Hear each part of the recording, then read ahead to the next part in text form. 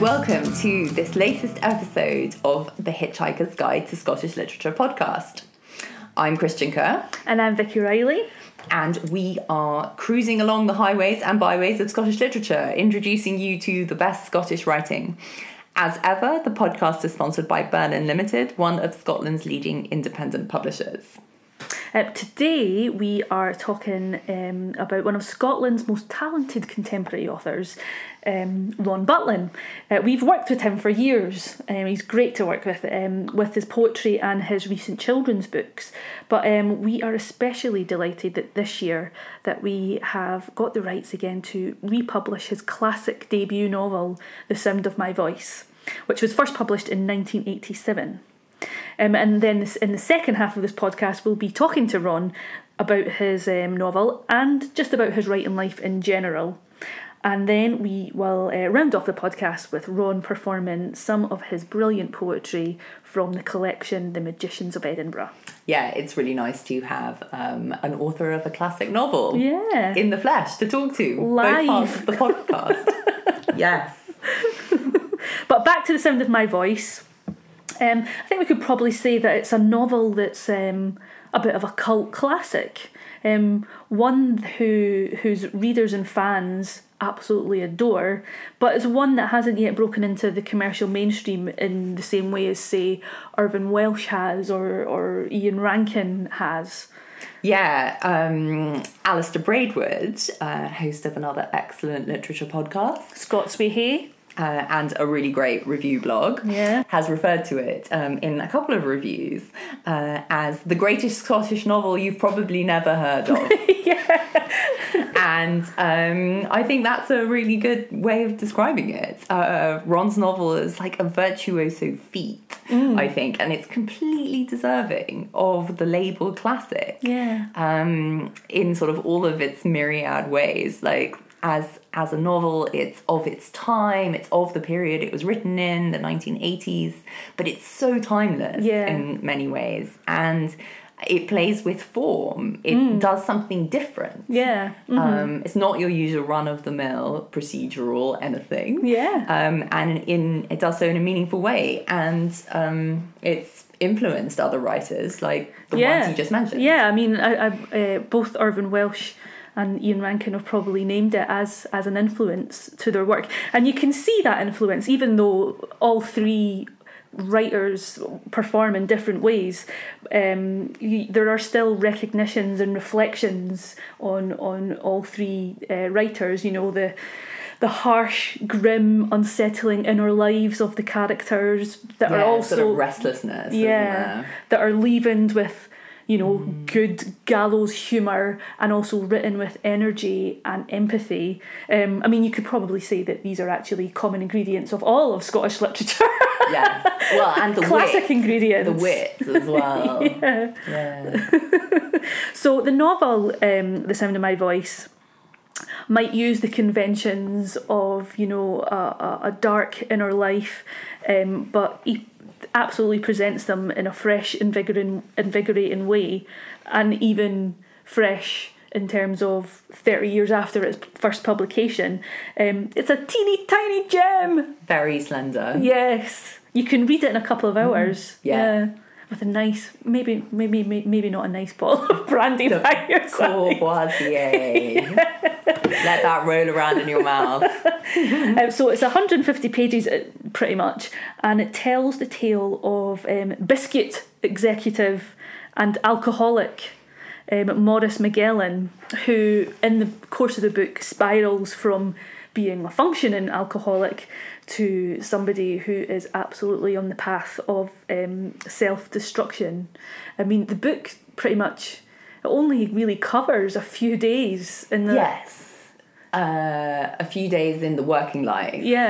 But there are also reflections. There's little flashbacks and things like that. But generally it's, you know, a few days from breakfast to bedtime. You know, you get the breakfast routine and all that kind of thing. But within that, you delve deep into his consciousness, which is just ringing with thoughts and feelings and fears and all that kind of thing. Yeah, it's a really sort of by the minute, kind of engrossing in a monologue. Yeah, there's an intensity to his mindset, which you might think, therefore, that it would be a first person narrative. Yes. You know, like a lot of, you know, inner monologue type novels. But The Sound of My Voice skillfully uses the second person narrative, which to great effect. It really highlights the fragmentation of Morrissey's state of mind. You know, it really portrays that both the distancing and the delusional sort of state where he's referring to himself as another person kind of thing, but then also bringing it into that sort of accusing, self-aware, self-loathing moments where you kind of feel he's in front of the mirror having a dark night of the soul. Right, and it's so much about this sort of oscillation between self-knowledge and self-loathing and like assurance and reassurance, and just the sort of acceptance that's like going on, like we've just got to carry on, you know, and the delusion in that sort of trying to bring himself out of his spiraling mindset, because he has wee jokes with himself all the time, absolutely, and like in a sort of you've got to laugh kind of way, but then you just can't.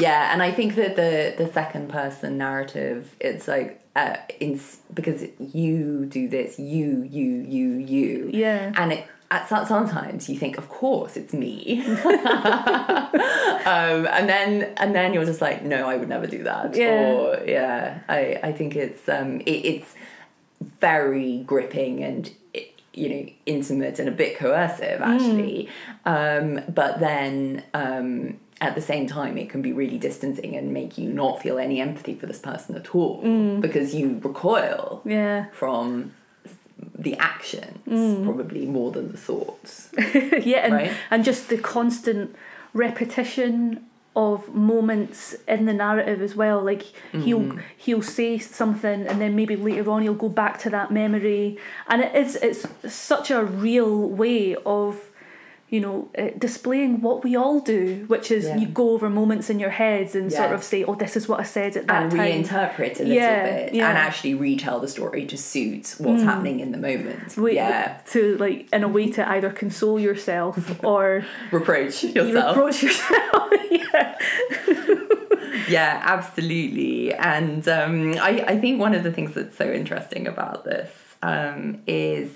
then it's one of a very small family of second-person novels. Yeah, it's not a very common experiment. Yeah, and which I think is a good thing, because I think if you read too many novels in the second person, you might go a bit mad.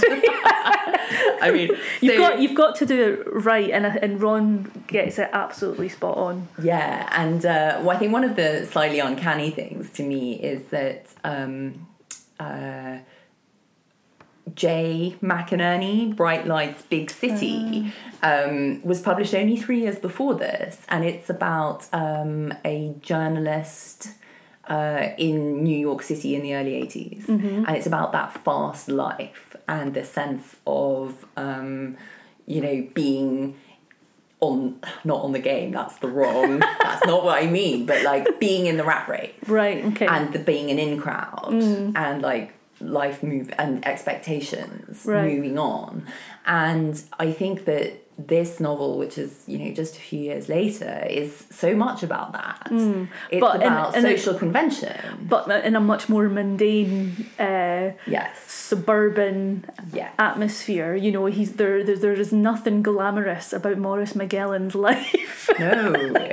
And but yet it's about expectations, and he keeps saying it's not enough. It's not enough. The mud is coming to get me, you know, I'm in the mud and performing a role.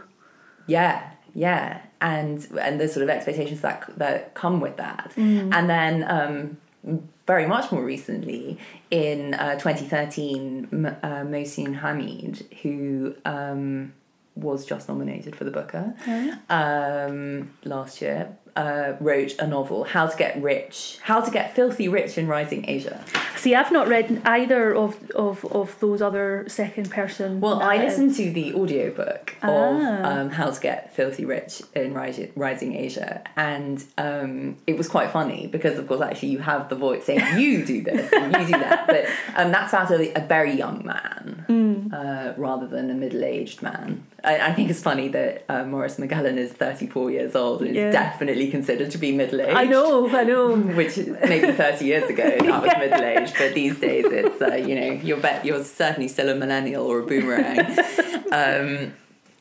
But both these other two novels are about like life in societies where there's like unbridled capitalism. So the Reagan and Thatcherite 80s and then like the Asian boom of the 2000s, and it seems to be about like what are the expectations of life and like narrative paradigms and what have you under these conditions and what happens to humanity. And a lot of people because more so than those two books I expect, though as I say I've not read them, is that because of their mundanity as well as American Psycho is a bit like this, even though it's not a second person narrative, right? But a lot of people feel that there must be an autobiographical element to The Sound of My Voice because of the reality of the voice. You just think, well, this must have been Ron's life at some point. But he has always insisted that is absolutely not the case.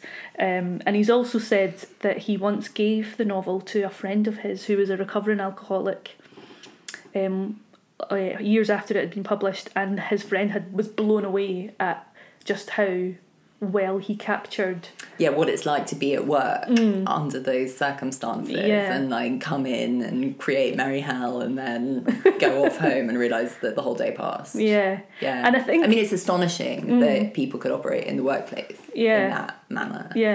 And I think the fact that this one is set in a much more real place than Manhattan high life in the 80s or whatever is what makes it even more powerful and the other resonant. Another thing to say though, of course, it's a real place, but the city and town or you have no idea where it's set. It could be anywhere. It could be Surrey. It could be Rotherham, it could be Bearsdown. Yeah, exactly. It could be anywhere.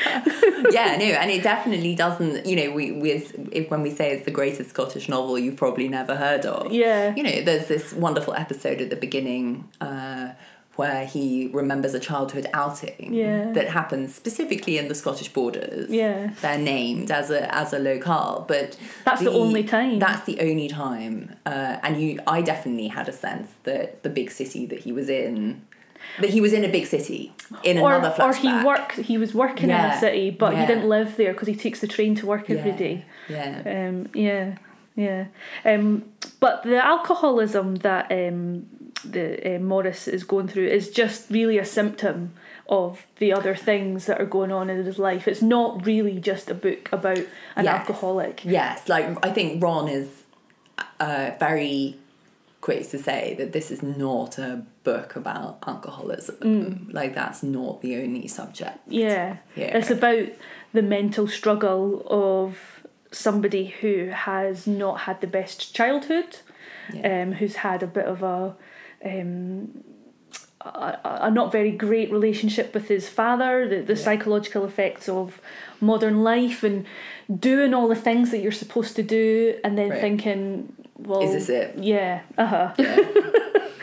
And it's one of those books that you really read through your fingers at times. Particularly from the opening. Oh God, let's read the opening paragraph. You were at a party when your father died, and immediately you were told a miracle happened, a real miracle. It didn't last, of course, but was convincing enough for a few moments. An hour later, you took a girl home and tried to make love to her. You held on to her as she pleaded with you. Even now, her distress is still the nearest you have come to feeling grief at your father's death. You are 34 years old. everything that has ever happened to you is still happening. Yeah. I mean, that is a few lines, a few sentences, and yet there is so much in each of those sentences. It's pretty much all you need to know about the character to then sort of see why what happens afterwards happens. Yeah, I mean, and the self-delusion, like the idea of the miracle, and because there's this sense that like this is a moment at which something is meant to happen. Yeah, but then a sense that because he mentions a miracle quite a lot, especially in the beginning of the book. It's one of those words which Ron does quite a lot in this book, is that there's specific words or specific phrases that reoccur again and again at different moments in the sort of psychological breakdown. And the miracle one, particularly at the beginning, is actually one of the moments that makes me think of how this book is timeless and not just rooted in sort of Thatcherite Britain, because to me it sort of highlights something that is still really current in the modern world, is that conflict that we all have, and affects different people in different ways, but the conflict between the yearning to be special, to be extraordinary, to be noticed, and yet at the same time the almost fetishizing of the ordinary, which to rebuke those feelings as well. It's that whole I want to be special, but there is nothing, but those inspirational posters that just say the best thing in the world is a cup of tea and a pair of slippers. yes. And it's which is like the opposite of the pursue your dreams. Somebody climbing El Capitan kind of poster, right? But the no fear poster. So both those inspirational quotes, that kind of culture is what we are like in a cycle with constantly just now. Absolutely. Which in itself is also a performance, like real life. And you go to the ordinary cup of tea and slippers thing when you're not feeling special and ordinary. So they're supposed to act like a salve to you, but then at the same time you always go back again to the why am I not special, why am I not extraordinary thing. And then that's exploited much to the detriment of one's liking of Maurice Magellan at work in this series of meetings that he has. He wants to boss them. And it's funny because of course he's got this sort of Don Draper-esque condescension towards his work. Yes, and so he bosses them, he corrects them, and he tries to get one over. And it's very, very funny. But again, Irvin Welsh, when he wrote the foreword, says how much that is rooted in the Thatcherite Britain and all that kind of thing. What it's really like, that whole cycle of ordinary, extraordinary, is the consumer world that we're all living in. Well, it's like if you buy something, it'll make you extraordinary because we say that we're creating, this is a luxury product, but then everyone has it. And it's all, you can even link it to our relationship with social media. The way we perform our lives on social media. Well, and then all the photos are the same. And we know it's a performance, and so we berate the performance, but then we can't stop doing the performance. It's just this never-ending cycle. So, of course, but in Sound of My Voice, it's the mud which keeps continuing to rise and almost drown them, because we try so hard to just be that guy, the one that... There's actually, as much as we're, talking about Mad Men and, Bright Lights, Big City and all that kind of thing, the person that I thought about when I was reading about it was David Brent from The Office. It's not as... Obviously, it's not as comic and as that. But there is that, that notion of, hey, I'm a chilled out entertainer. Totally. With the secretarial pool and all that kind of thing. We get on, Well, and also my sort of attempts at culture that the soundtrack is so interesting because there's all this classical music, and he definitely on one hand, you get the sense that he's playing this music to block out his thoughts, like to hit pause a little bit, in the same way as alcohol is doing that as well, trying to drown out the sound of my voice, the sound of your voice. I have that my pronoun is quite weird, actually. And I wonder if that's one of the reasons why people lean towards the autobiographical reading as well, a little bit. But it's very much a sort of classic FM playlist. You know, it's all the greatest hits. Or Abigail's Party or something like that. Yeah. So David, that's a great analogy. Because this character, you know, a biscuit factory is... Well, it's tea and biscuit. Yeah, as Ron told us. Yeah. But and you do get the sense that he is trying to tell himself to be accepting of his domestic life. He wants to be completely in love with his wife. He wants to get on with his children. He wants to enjoy his weekend in the garden on the deck chair, but he can only do it for so long until he's, you know, punching in the drinks cabinet to, you know, get rid of the mud. No, that's so skillfully told, and he refers to his children as the accusations. I know. Every time I read that, the accusations, like, just my heart just kept leaping into my mouth because of the harshness of it. Because it sort of depersonalizes that. Yeah. Because there's so many ways, like, who's the accuser? Right. Who's, you know, and it's just heartbreaking every time I read it. Yeah, my sense was that it was about his own self-loathing. Like, it's a self-accusation. Like, he sees them and he wants to be the father he didn't have. And they have the innocence that he no longer has either. Yeah. Absolutely. And I mean, he does say who they are, and you know, he does things with his kids, Elise and Tom. But it sticks out more that they're the accusation. And so there's been lots of different editions of this book, and there's been lots of amazing reviews for this book. As I say, it's a bit of a cult classic, and those that love it really do.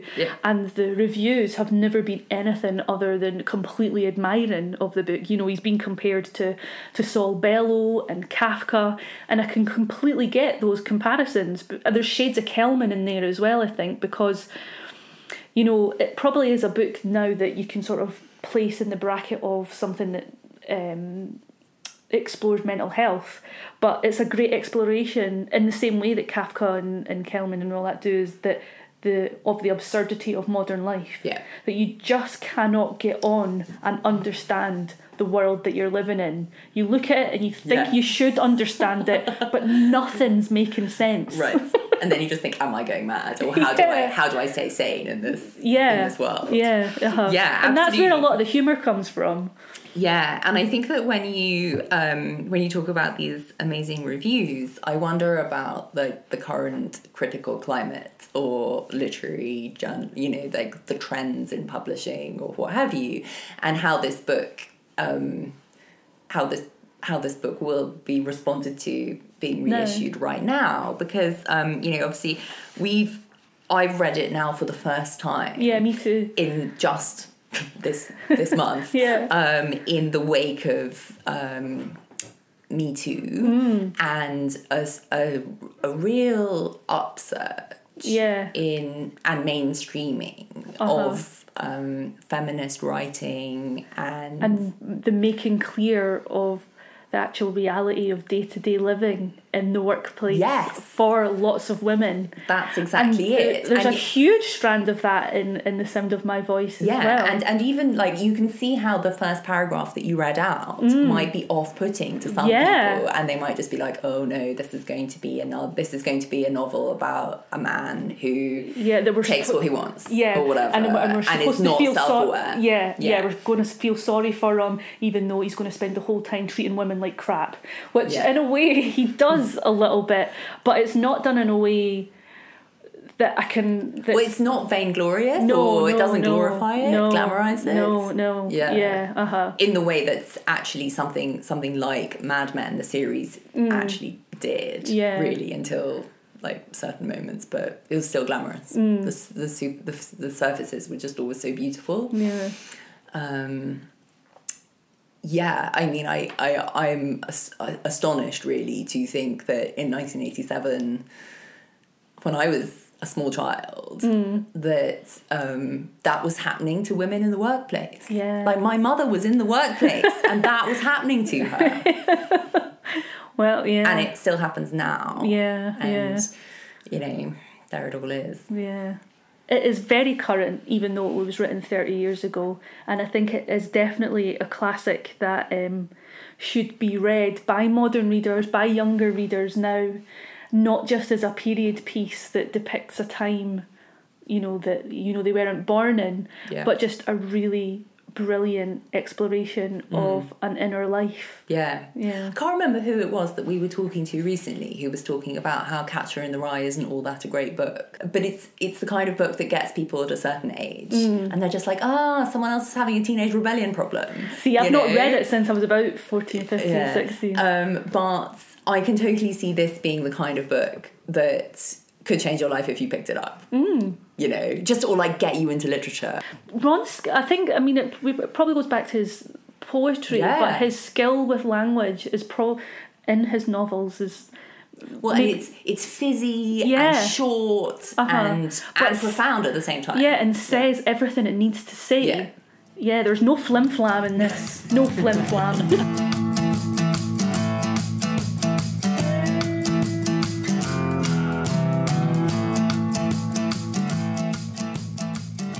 Rehearsals for the End of Time. Room heaters switched off, and all the lights. Doors locked, steel shutters pulled down, benches removed.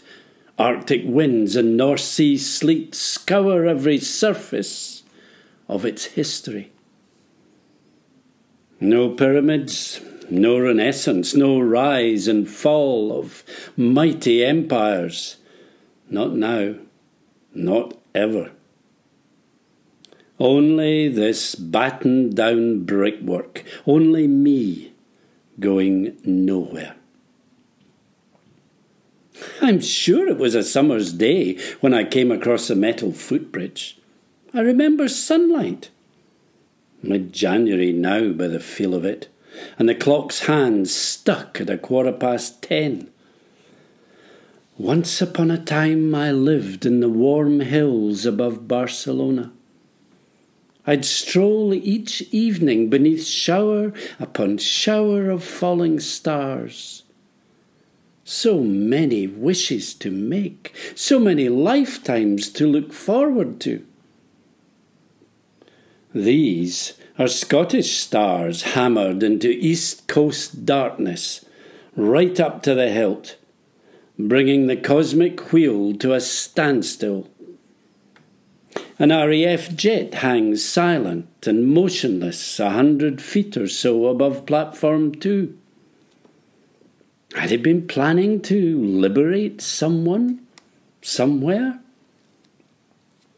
Was it en route to yet another country to help them become just like us?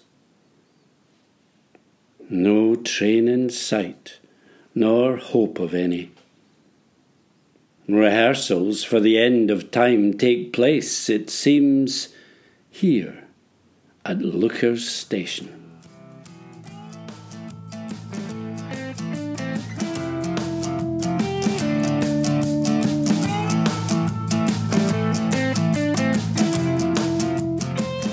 So we are here in the offices of Berlin today, and with us we have the very lovely Ron Butlin. Hello, Ron. Hello there, Vikki. Nice to see you. I know, again. Again. If you don't know, Ron's very near to the office, so he does pop in quite a bit. So we've been talking about The Sound of My Voice, which we know as your debut novel, but we are bringing it back into focus again with a new edition. How do you feel about renewed attention on a novel that you wrote a fair wee while ago? Well, clearly delighted, because it's getting the attention that it wouldn't have had otherwise. I mean, it keeps getting revived and then sinking into obscurity again. So I'm hoping that this time, with Berlin's 6 horsepower, whatever it is, the 6-cylinder engine driving it forward, we will revive it and it will stay revived, which would be wonderful. Because it's been very often referred to as like the undiscovered classic, or the best Scottish novel that you don't know, and all that kind of thing. So it's got really fervent fans. So why do you think it is that that it's still a bit of an undiscovered gem? Well, I don't know. You really better to ask some of the other people. I really have no idea why. I know that when I wrote it, it was the first novel I did, and it started off as a short story, because the year previously I'd published a collection of short stories, The Tilting Room, and I just assumed this was another short story, and it just got longer and longer and longer, and didn't seem to come to any point, and didn't seem to come to an end. And I thought, my goodness, is this the novel? It wasn't a plan, and then I gradually realised that it was a novel. Right. And then I changed my attitude to it. Then I thought, my goodness, it suddenly became sort of weighted a bit. So you never really expected to write a novel? No, it's not that. I didn't expect to. I thought I would know I was starting a novel when I started it. But in fact, as I said, I had no idea, and this just kept going and kept going. I mean, the way I write is that I don't think much. In fact, I believe thinking is very overrated. Right. And when you're trying to do creative or imaginative work, thinking positively gets in the road. And so what I tend to do is I hear a few words of my imagination, let's call it, and I don't try and understand them, I just hum them. I think that would be the easiest way of putting it, like as if they were sounds. Right.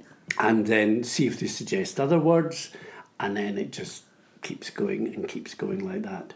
That's amazing to hear, because when you read The Sound of My Voice, every word seems so carefully thought out and placed and considered in that way. It just seems bizarre that you weren't thinking about what you were doing. It's all in the concealing of art. I think that's fascinating to hear, because I love how the sounds are the sounds of words lead to the ideas. Yeah. That strikes me as something that you really respond to sentence by sentence. So there are a lot of homophones. There's this great moment where you talk about having a case. I think I'll get some brandy on the way home just in case. And then the character says to the off-licensed person, "Oh, I'd like to have a case, please." Yes. Or, "I'll take a whole case. Just a whole case. Just a whole case. Just a case. Yes. Just a case." And it's like the meaning of the word case. Yeah, it becomes a lot more fluid. Is fluid, but and they're like meanings that are sort of different, but really they're the context makes them sort of adjacent and similar. Yeah, and that is the way that I feel my way into the book. And what happens is I don't write it chronologically, well, in the sense of the narrative chronology. So you didn't begin with your very good I've sentence? never done that. Right.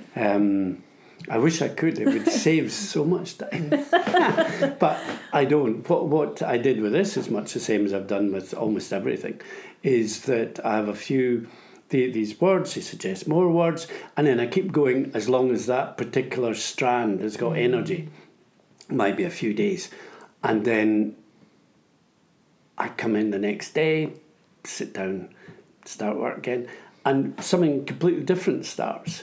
Right. And I don't really know what on earth it's got to do with it, but it feels right, so I just carry on with that, and then a few days after that gives up, and then next time I start, and it's something else completely different, something that's completely characters that I've never even heard of, sort of pop up and do things, and I'm thinking, my God, who are they? And then eventually I end up, say something like this, if I remember, I must have had at least 20, 25 different little sections of maybe 3 or 4 pages each, at least. And then, probably when I was 3/4 of the way through doing it, I would think, is that what the novel's about? Because I really hadn't much idea, and then I was just sort of following where it was taking me. And then, once I've got a glimmering of an idea, still not very clear, I then start pushing these pieces around, trying to see how they might form a chronology. Right. And it's a bit, well, it's a bit like doing a jigsaw without any picture. And gradually there becomes more, I think, this is the beginning, this is that, this is the middle, and if this happens, then it has to happen before that. And then I start seeing how the edges might be kind of trimmed and expanded. It's almost like you're sculpting the novel. Almost like I'm sculpting it. It's a wee bit like that. Yeah. And then gradually it begins, and then I go, and then there's usually a moment where I go, by gosh, that's what it's about. Right. So now we can start. You do have those eureka moments. Yes. Oh, yes. And if I got to the end of it and there was no eureka moment, my God, we'd be in problems. It sounds quite fun, that method. Oh, it is. Well, I enjoy it. Yeah. I enjoy it, but it's the only way I know, and it's not a way I'd recommend. It really is very... I mean, this novel is what? It's about 140 odd pages. I mean, at one point it was probably twice that. Really? Oh, wow. Yeah.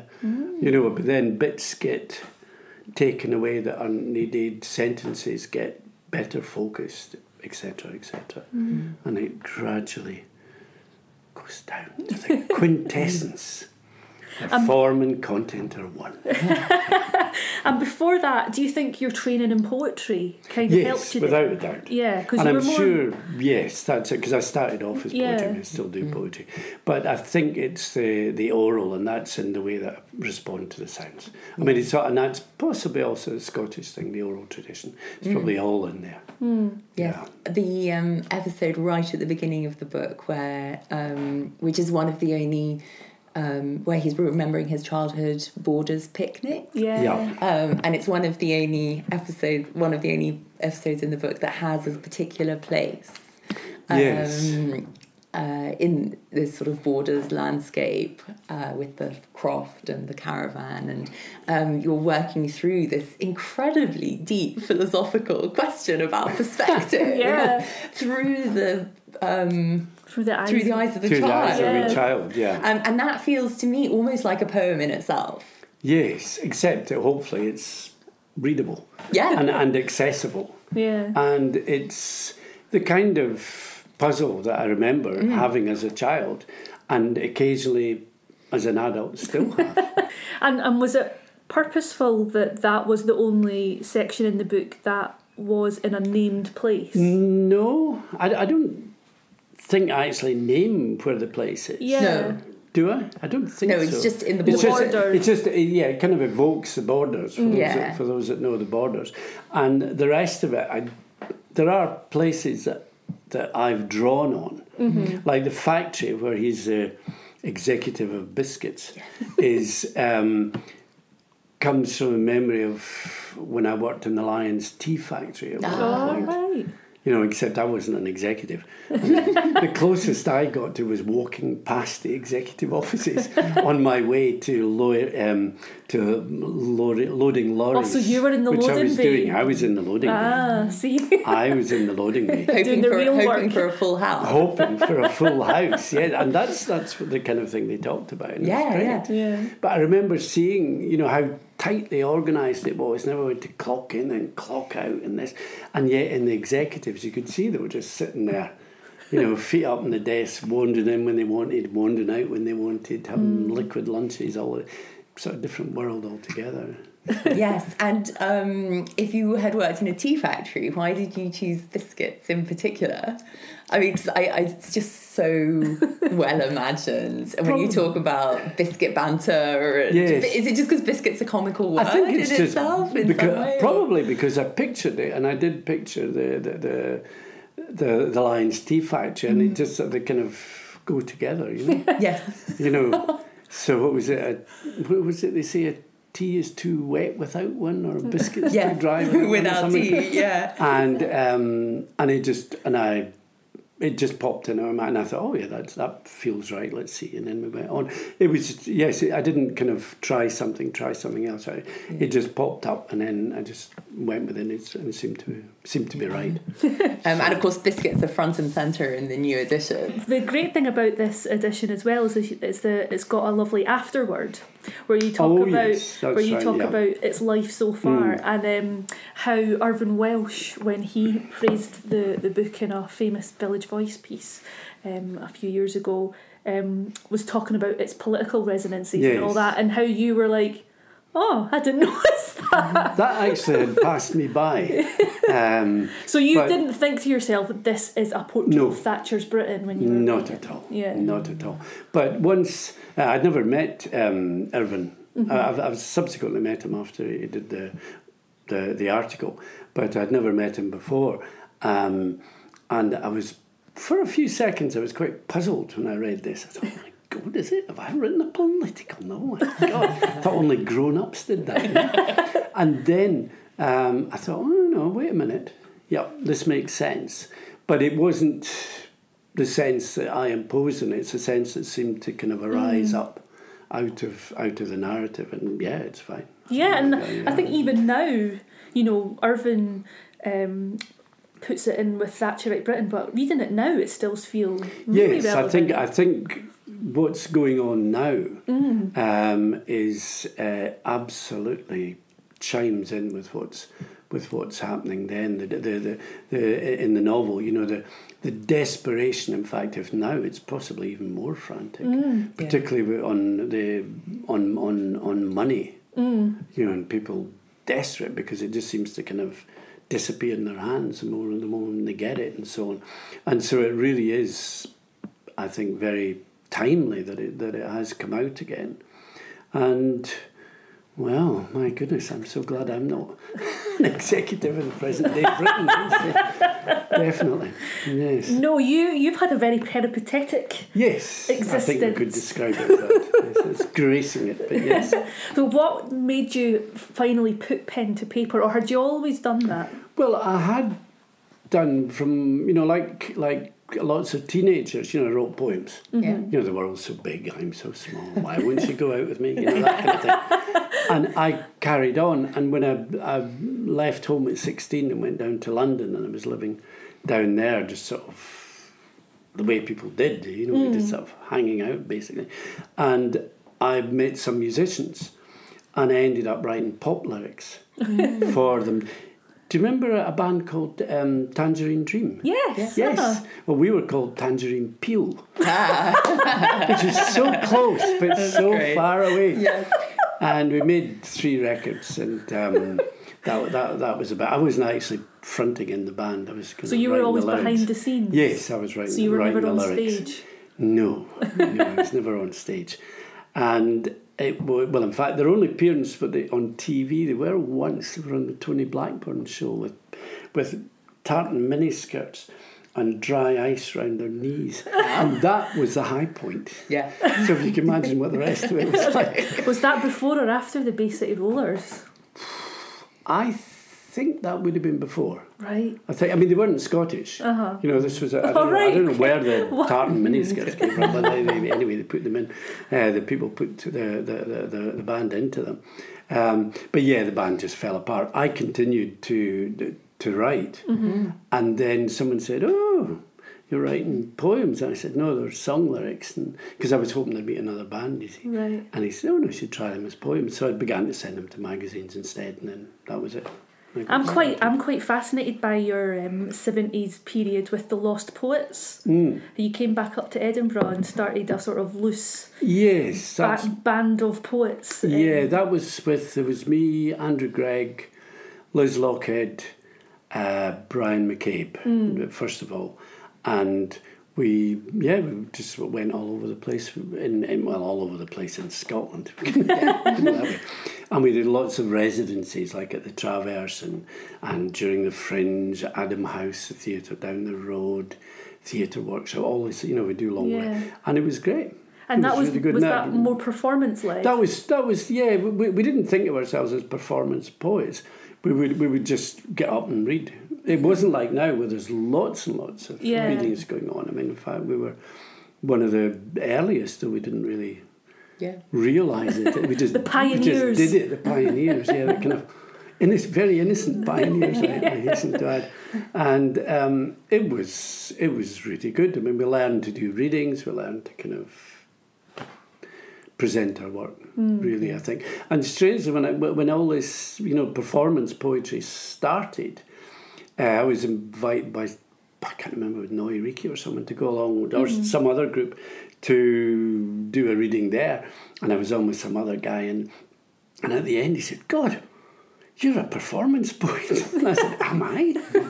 I did really no idea, because to me that was just, again, it's the oral tradition. Yeah. So it just goes back to that again. Yeah.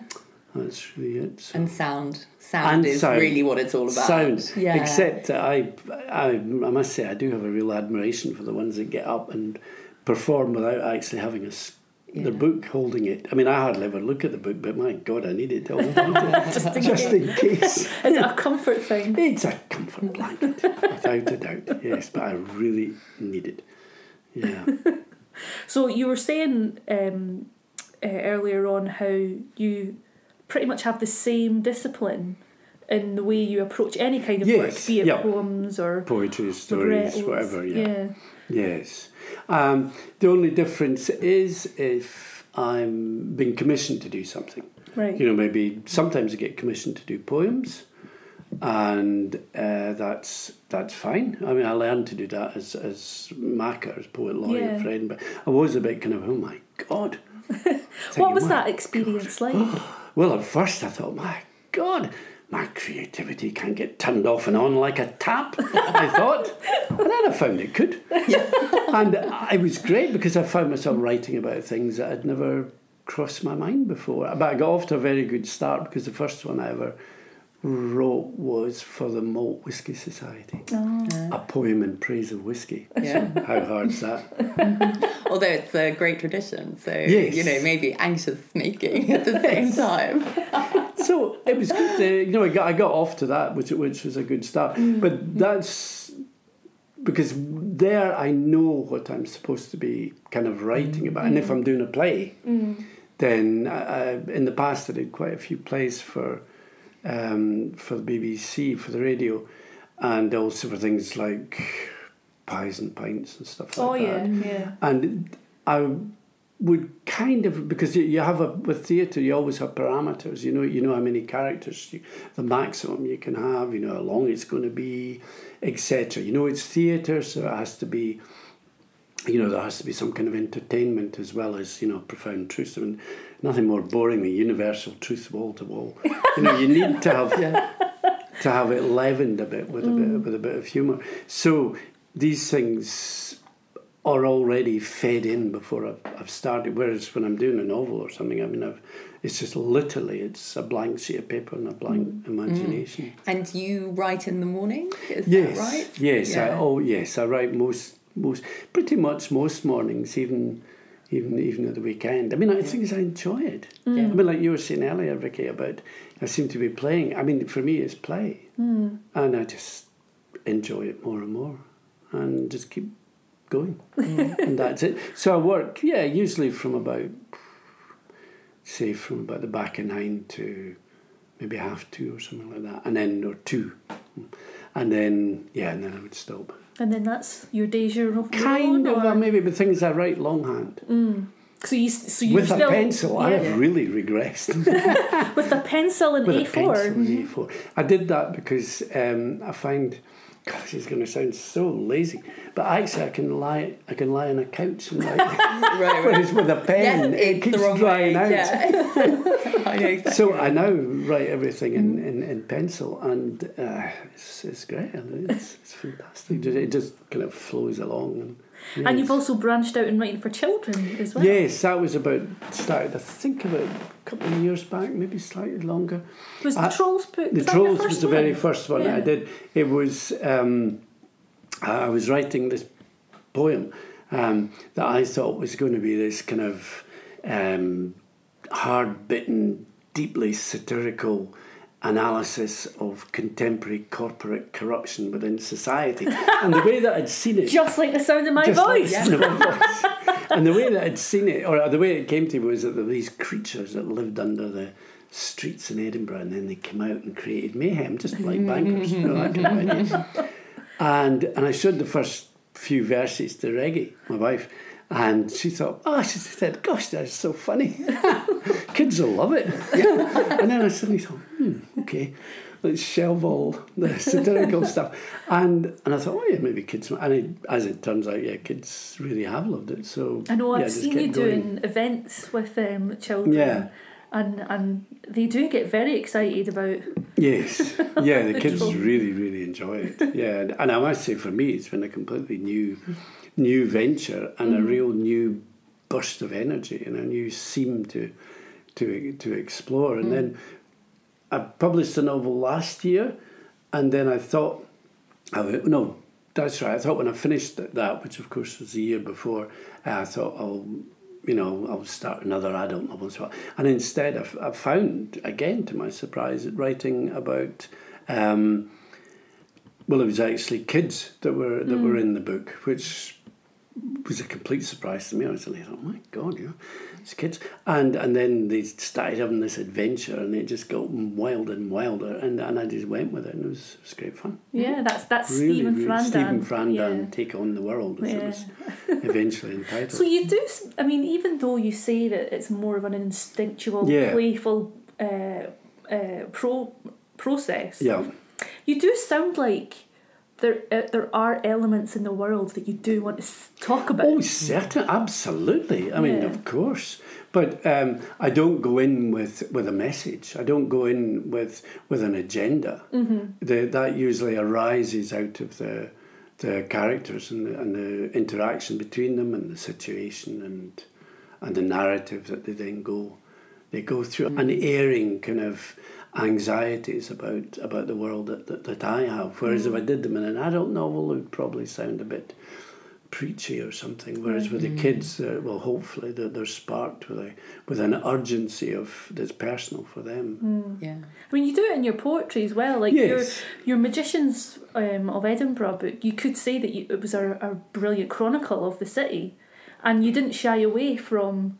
Yes, from saying what I saw. Even though you were the macker at that time, you weren't. It wasn't just poems saying, "Isn't Edinburgh the best?" and "Aren't our councillors brilliant?" It certainly wasn't like that. That's for sure. In fact, I as well as I did about half a dozen commissions, but I also wrote lots of poems about Edinburgh. I just found myself no longer taking it for granted, right? Because I'd been made macker, and I was actually looking at it in a way that I never had in my life, I don't think.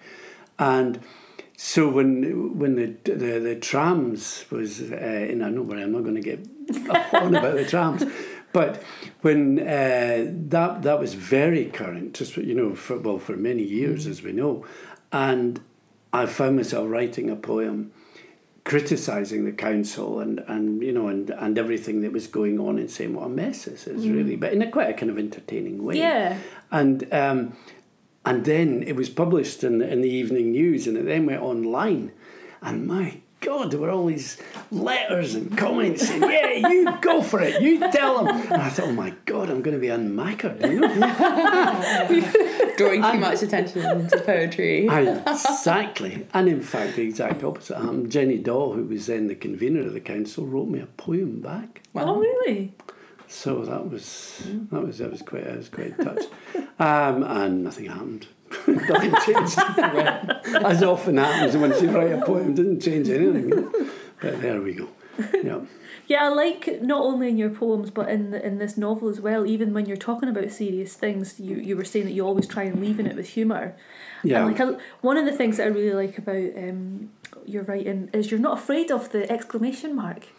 Yes, I know. I've got to rein them in. No, I think it's great. I think I'm against Reggie the takes shaming. Them out. She says, there's too many of them in here. No, I'm against the shaming of exclamation marks, because I think they do serve a purpose, and I think you do it. Yes, it's just that if you overdo it, it weakens that. Yeah, so I've got to kind of find that critical point. Yeah. But very often, not as much in life, I have to do it with Reggie's help. And you're going towards humour with your next work as well that we're bringing out in August. Oh yes, the rain book. A subject we also know very well. Yes, much I know, about. and what can we do about it? The Yes. poem's not going to change that. The poems aren't going to change that. I mean, anything's going to change that. However, it might make us a rich country as drinkable water becomes more and more scarce. We might find ourselves sitting On a gold sitting mine. on a gold mine, you know. Another one. Swimming in it. Swimming, yeah. But we'll just have to see. Yeah, it's a series of.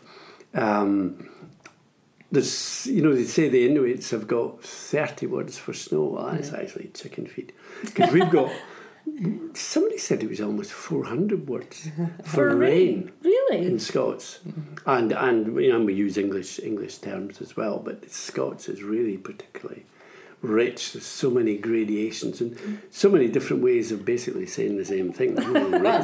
We've also got very many types of rain. We've got lots of types of rain as well, but all of them unfortunately are wet. Indeed. But we do have them in different grades, different densities, different angles of precipitation, and so on.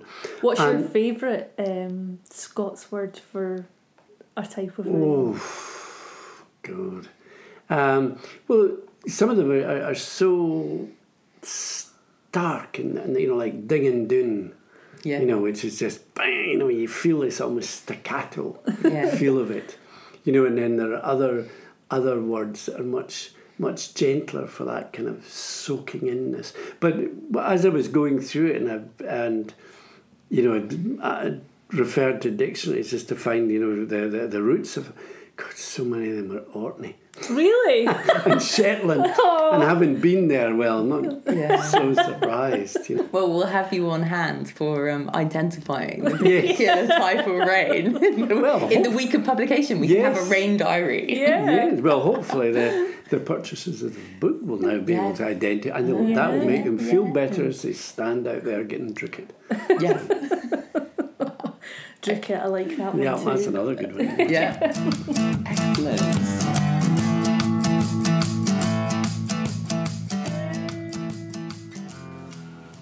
Prayer. When I reach the centre of the earth, let there be someone with me. Each of us must bear the world's weight, but not alone. So when I return at last to this same hour and this same place, let there be someone raising even the emptiness in their hands towards me.